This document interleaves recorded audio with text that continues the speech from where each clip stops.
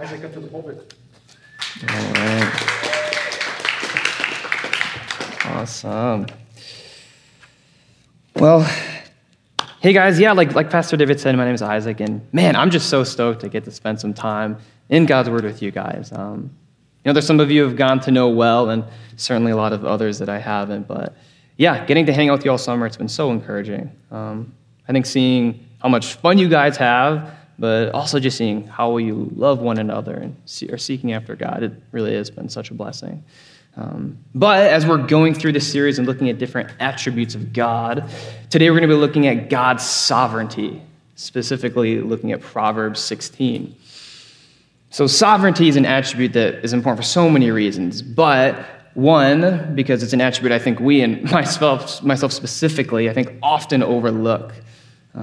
This might be because sovereignty feels kind of abstract or maybe not applicable to our lives, or it could be that we just don't fully understand it, like it has something to do with God ruling or being controlled, but we're not sure like what that really even means. So before we get too much further, just a quick definition. If I were to simply define God's sovereignty, it would be that all things that happen are under God's control for his purposes. Again, all things that happen are under God's control for his purposes. We'll obviously explore that a bit more, but hopefully that's helpful just to kind of get us on the same page. However, a second reason, at least personally, that talking about God's sovereignty is so important is, if I'm honest, this is a part of God that I've really struggled to believe at points in my life. I'm sure we've all had seasons of our lives where we've asked or at least thought to ourselves, like, is God really in control of this situation? Maybe it's sickness or disease that's impacted family. Maybe it's not getting to the college you so desperately wanted to. Maybe it was COVID ruining plans. One of the biggest times that I really struggled with trusting God was my junior and senior year of high school, actually. I played several sports, but wrestling was my main sport throughout high school. So my freshman year, I had a decent first year on varsity. Sophomore year, I made it to state qualifier. So by my junior year, this was a season I was really hoping to make a jump. And wrestling in college was something I was really pushing towards. So first match of the year happens, goes great. It starts season 1-0. So far, so good. But the next morning, I remember waking up, and my knee was like super stiff. I could barely move it. And honestly, I was super confused because I finished the match. I felt fine, so I seriously had no idea what happened. Long story short, somehow I tore my meniscus and just didn't even feel it to the next day, which literally to this day, I don't know how it was possible. So at first, the doctors told me, if it's minor enough, we'll just do physical therapy for a couple of months and you'll be back for senior year. But long story short, again, they were wrong. And after 4 months of PT, I did need surgery because it was a lot worse than they thought. So I actually ended up missing my whole senior year too. Now, when this happened, I knew all the good Christian answers of, I know God's in control, I know he's good, but if I'm honest, I was super bitter. I was angry. This was something I'd put years of my life towards that had now been taken away from me. And while I probably didn't understand what God being sovereign over my life really meant, I didn't really care whether or not he was, because this was what I wanted. I just felt like, how could this be good for me? And like I said, I'm sure many of you have had similar circumstances that just didn't make sense.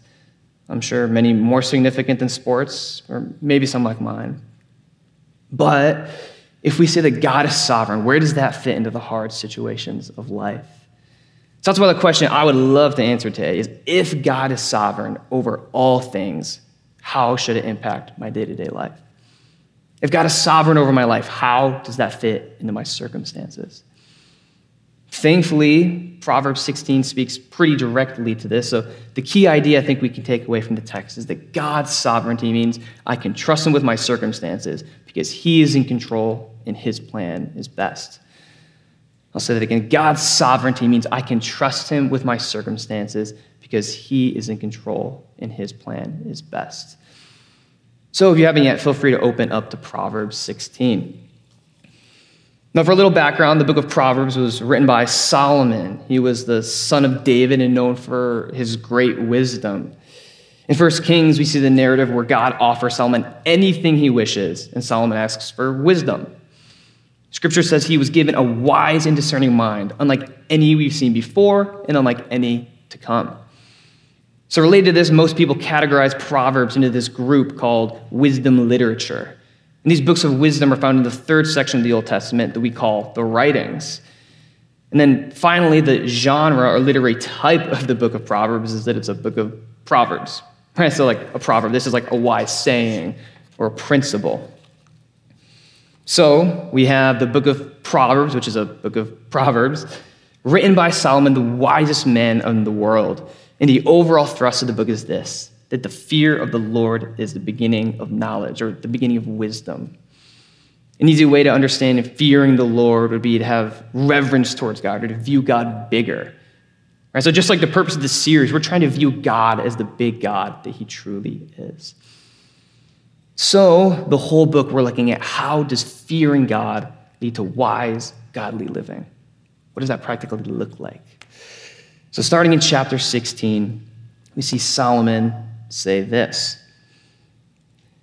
"The plans of the heart belong to man, but the answer of the tongue is from the Lord.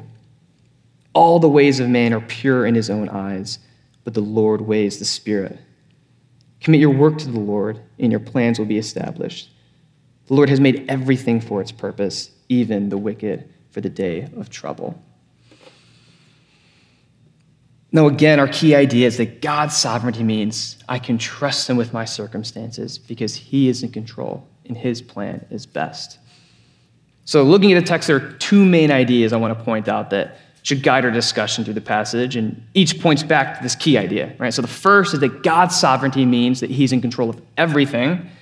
And second, God's sovereignty means we can trust him. So the first point, and hopefully you see this in the handout, is a little more focused on what even is God's sovereignty, whereas the second is a bit more application, right? Saying, how do we respond to these truths about God's sovereignty? So let's take a look. Now, as we jump in, we already established our concrete definition of sovereignty. But if I were to really simplify this to one word, it would be control. Right? We said this, that God's sovereignty means all things that happen are under God's control for his purposes. John Piper puts this a lot more eloquently, where he says that when we say God is sovereign, it is to say that he is powerful and authoritative to the extent of being able to override all other powers and authorities.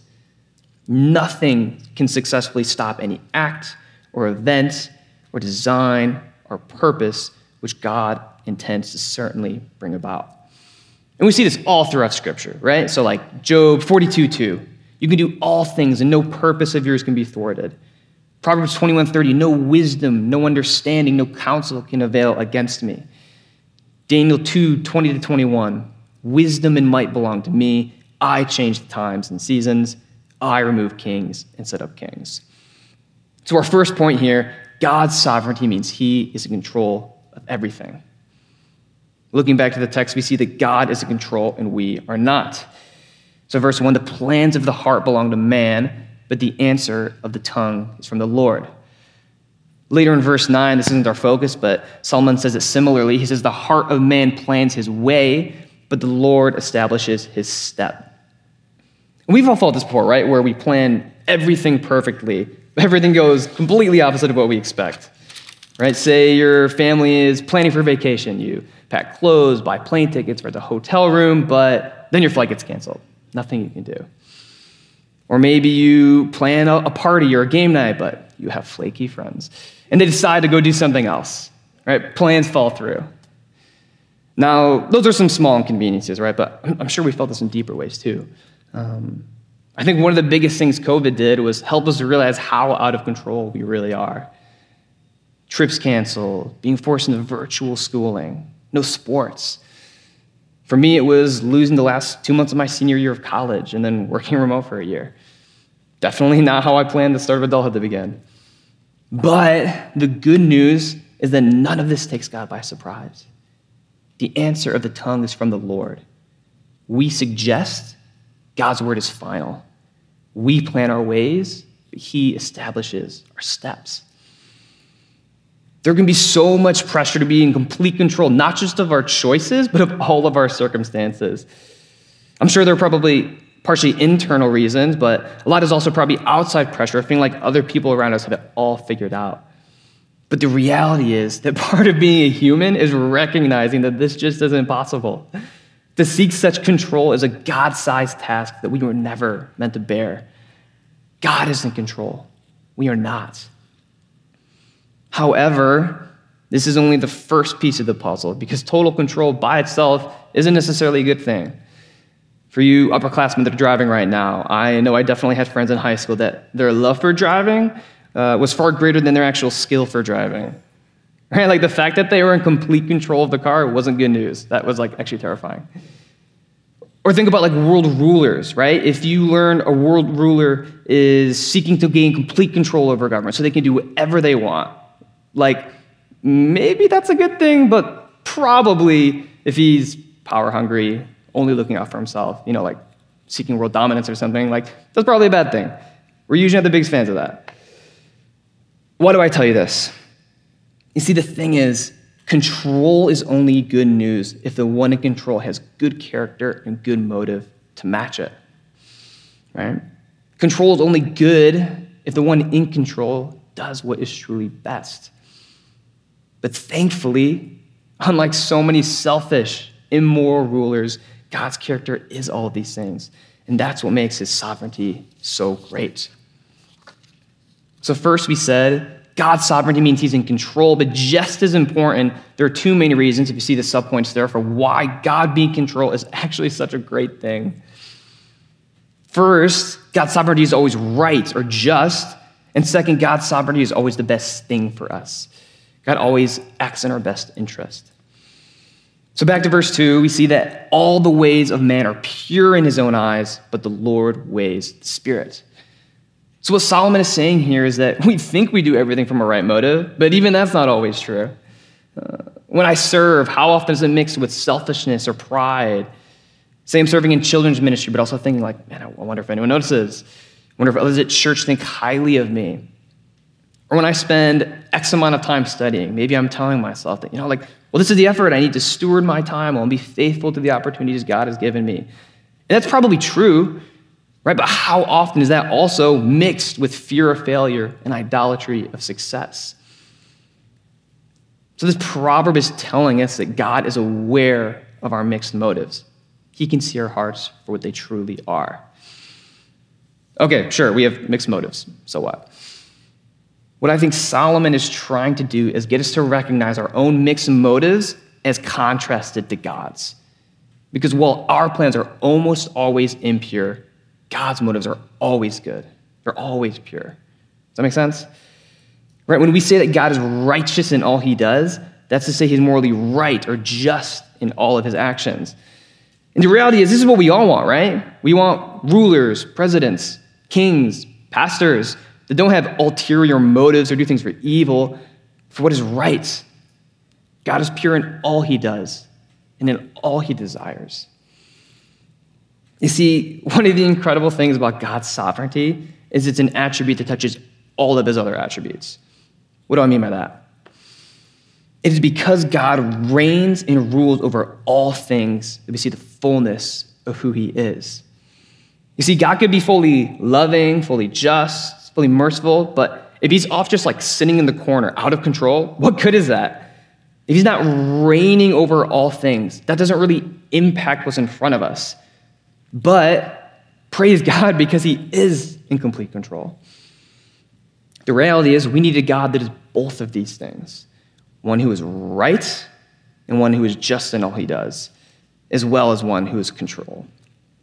This will make sovereignty such good news. So, man, I hope that, as we explore this, you can start to see sovereignty not just as a hurdle to get over, but actually as an amazing reason for why God is worthy of our worship. Pretty sweet stuff. But back to our point. God's way is good, first, because his way is always right. It's righteous and just. But now you might object, I get it. God always does what is morally right. But sometimes it just doesn't feel like this is the best thing that could happen to me. Forget morality. What about my friend or my family member that got cancer? Is this really the best thing that could happen? or the dating relationship that seemed like it had so much promise that ended, a career dream that just doesn't seem feasible anymore, not getting into the college I wanted.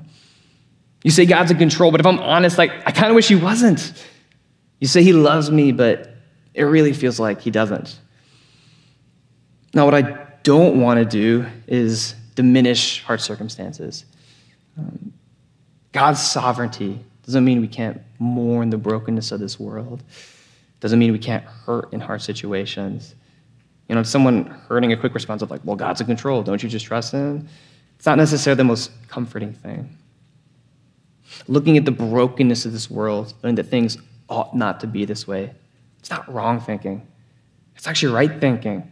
Because as believers, we look forward to a day where pain and suffering is no more. This ought to hurt. So taking time to process and to feel, right, that's a good thing to do. That's a right thing to do.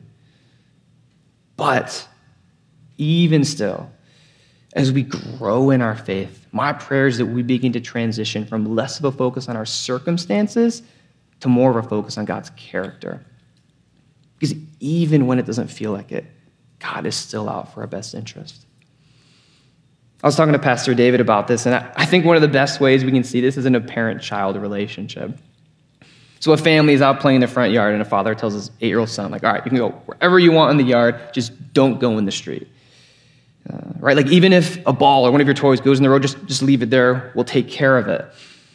Now, that's not cruel or restrictive to the child. That's actually loving. The reason a father restricts his 8-year-old from watching R-rated movies is for his good. This 8-year-old may not understand why.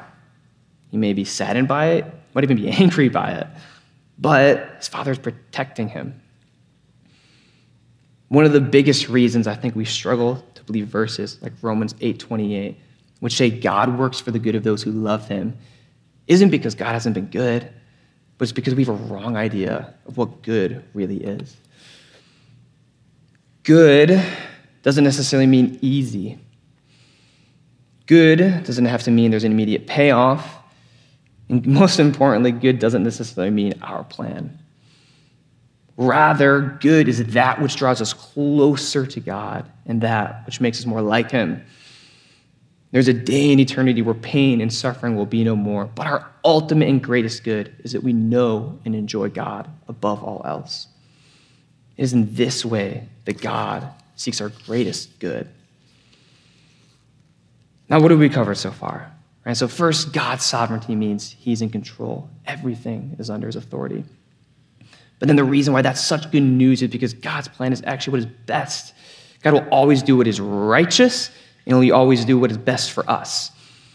So the big question then is, what is our response? If God is in control, if he always does what is best, how should this impact the way that I live? Verses 3-4 give us an answer that we can break down. We see Solomon say this: commit your work to the Lord, and your plans will be established. The Lord has made everything for its purpose, even the wicked for the day of trouble. Now, there are a lot of implications here, but I think a good way to summarize this is point 3, that God's sovereignty means we can trust him. Specifically, we can trust him with our plans, and then we can trust him when our circumstances don't make sense. Now, when verse 3 says to commit your plan to the Lord, what does that mean? Now I sip my coffee, I no longer sip it mindlessly, but in the name of the Lord, right? I don't think that's the idea. But first, what we can see is that just because God is in control, that doesn't mean we do nothing, right? This isn't an excuse to not plan or to not work. Instead, we work and we plan, but it's for God's glory. Obviously, we won't be perfect, but we seek to align our plan with what seems to bring God honor. And I think it's important that we know that where the first 2 verses really have just been teaching us about these realities, this is the first command we're actually given. Solomon is saying, if this is true of God, then your job is to commit your works to him. Do this. So when I consider my plans, how I schedule my day-to-day life, hobbies I prioritize, picking a college, career, friends, I do this for God's glory. And we do this both because God is worthy of being glorified, but also because living in accordance with God's commands is actually in our best interest. right? If I'm seeking God in my plans, I can lift them up to him. Romans 8:28, God works for the good of those who love him. The way of the Lord is best, so do all that you do for his glory. All right, what does this look like? Earlier, we talked about mixed motives that we have. So I would first just encourage you to reflect on the motives of your heart. It's okay to make decisions slowly and discern, like, am I really seeking the Lord in this? Do I view academic success as a means to bring God glory, or is it really just a source of identity? Are sports a way for me to connect with others, a joy of life that I'm thankful to God for? Or is it an idol that I desire more than God? Or maybe a source of pride? Now, as you examine, you'll probably start to find mixed motives, just like the rest of us sinful humans, so welcome to the club. But this doesn't mean we need to stop doing everything we've ever done selfishly, right? Because then we just do nothing. But rather, we recognize the sin in our heart. We confess it to the Lord. We instead focus on motives of seeking God's glory, and in doing so, commit our works to the Lord. We think our way is best, but really God's is. So in a sense, we commit our works by living in accordance with his word. So that's part of committing your works to the Lord, or trusting your works to the Lord. But the second half, which I think is maybe the most unique implication of God's sovereignty, is that we can trust God even when things don't make sense. Looking at verse 4, it says that the Lord has made everything for its purpose, even the wicked for the day of trouble. Now that may seem kind of weird, God like creating the wicked for the purpose of destruction, and admittedly we don't have enough time to dig super deep into this. But what is clear throughout Scripture is that God is both fully in control of all things, while man is still completely responsible for the sinful choices they make. One commentator puts it this way, that all is made by God for its purpose. The wickedness of free agents, that is, humans making free choices, is comprehended in this plan and made subordinate to it.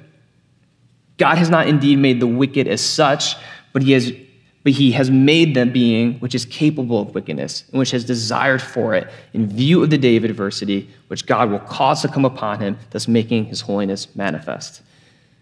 Now that's a lot. And if that doesn't totally make sense, that's okay. But the important thing that Solomon wants us to take away from this verse is that even in the circumstances that make no sense, God is in control. Even the evil we see in the world and the wickedness of man bows to God's purposes. God isn't making anyone do evil, but those who choose wickedness will serve the purpose of showing God's justice. Verse 5 tells us that the arrogant won't go unpunished. That's kind of the explanation right after. We don't need to be worried that evil people will get away with evil things because God is in control. God will be just, and his purposes will not fail. And remember that as a God who is both in control and righteous, all that we see in the world is a reflection of his character.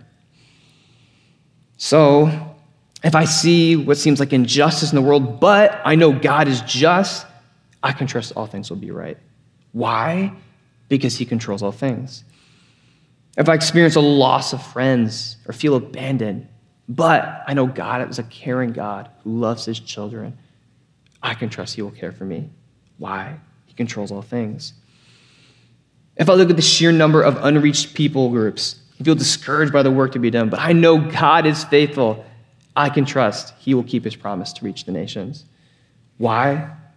He is in control of all things. And a side note, this is part of the reason that seeking to know God is such an important part of our Christian life. Right? This is why we as a youth group are taking time to look at the attributes of God. Because over time, what will happen is you'll stop looking at God through the lens of your circumstances, but you'll instead see your circumstances through the lens of God's character. Does that make sense? Right? So if God is truly in control of all things, then all of our circumstances are in submission to the purposes of God. Therefore, the more we know God, the more the rest of the world actually makes sense. So know and be encouraged that God is in control, even when your circumstances don't make sense. However, there's one other just encouragement / a warning that I want to give regarding knowing God's plan. And that is that while God sometimes reveals the reason for why he works the way he does, there are also many times we don't get an answer. God's purposes aren't always revealed to us, but that's still okay. One obvious example we see is the story of Joseph at the end of Genesis. And have any of you helped out at VBS? You got to hear this a bit last week. But just a quick spark notes, right? So Joseph, the son of Jacob, he's the favorite son. All of his brothers are jealous. They kidnap him, sell him into slavery, ends up in Egypt. And through crazy events, he ends up second in command behind Pharaoh. And because of it, he's able to save his brothers who come to Egypt for help.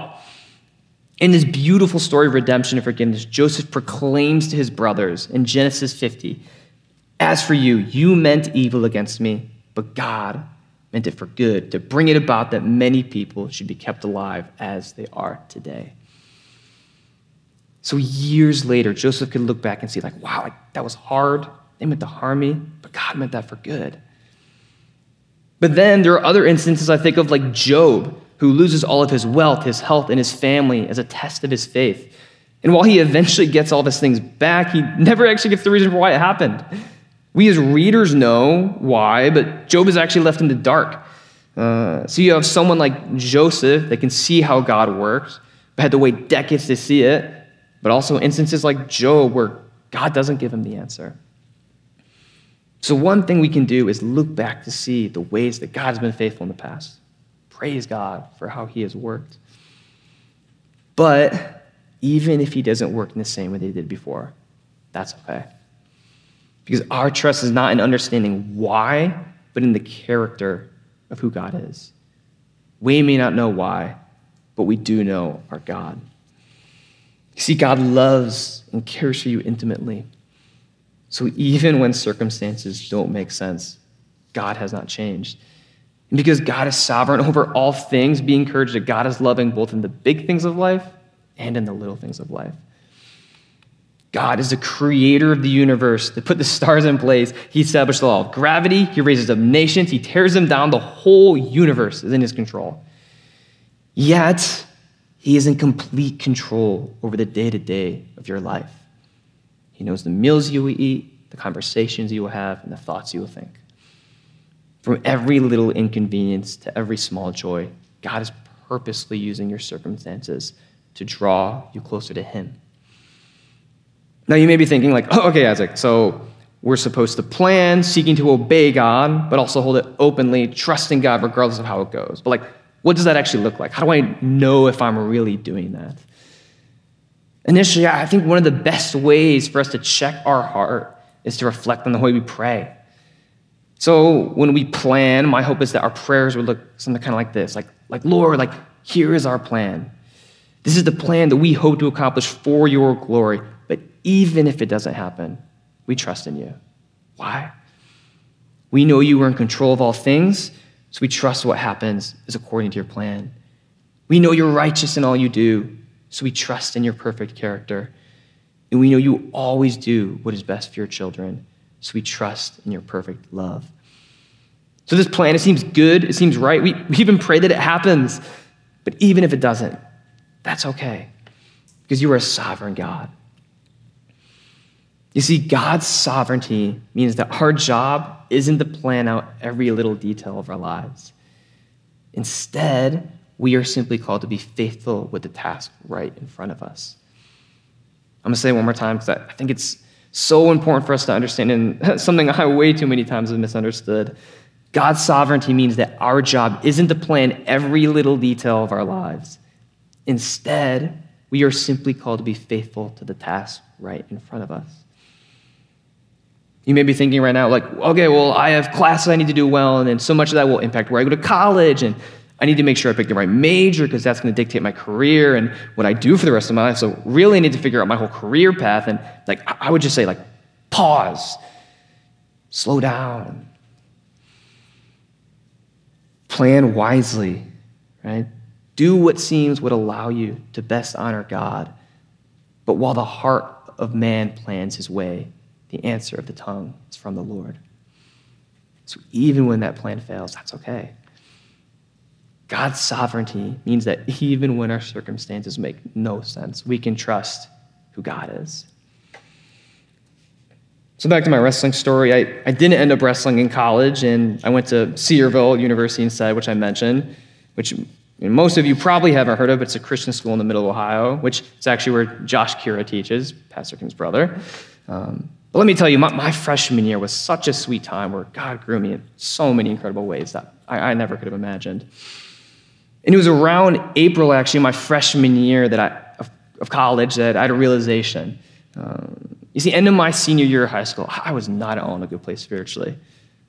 I didn't walk away from my faith, but it was around that time that all my friends started partying, living up, and I just felt like I was missing out.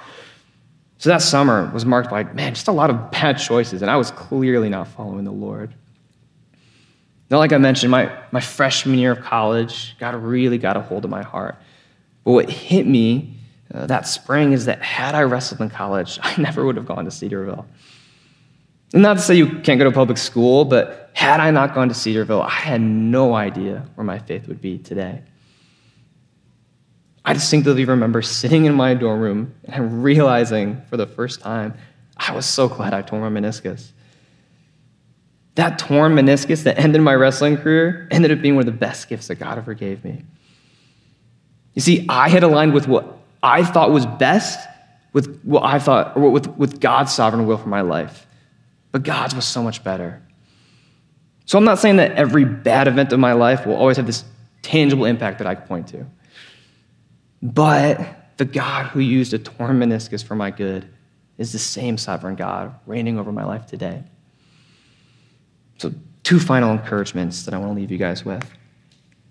First, know that if you soak in these realities, just know that trusting in God brings the greatest peace. As a matter of fact, I would say that the mark of one who truly grasps God's sovereignty is a man or woman marked by peace. I think of the little girl sleeping who has a nightmare and she's scared of monsters or scared of the dark. She feels unsafe. What's her request? It's, Daddy, can I come sleep with you? Can you stay here? Can you sleep in my room? Now that he's here where there was once fear, there's now peace. No physical danger has actually changed, but why can she rest? Because Dad's here. If Dad's here, he can handle it. If Dad's in control, there's nothing to worry about. And so it is with our eternal Father. The almighty, powerful creator of the universe is in full control, not just of the solar system, but in every detail of your life. God is sovereign, so we can have peace.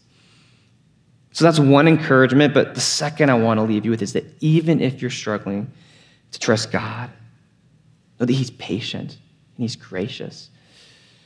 We ought to take sovereignty seriously. It's right that we trust him. But just as he was patient for us to turn from our sin, so is he patient with us to trust him. Remember that obedience to God doesn't mean having our whole life figured out. Rather, it's asking, what does faithfulness look like right now? So we seek to honor God. We commit our ways to him. And we trust that God's plan is far greater than anything we can imagine. Commit your plans to the Lord and trust that he will handle the rest. Let's pray. Dear Lord, we thank you that you are good. We thank you that you are worthy of our worship, and we thank you that you are sovereign, reigning over all things, Lord. I pray that you would help us to just soak in those realities, Lord. I pray that you would help us to trust in you in all of our circumstances.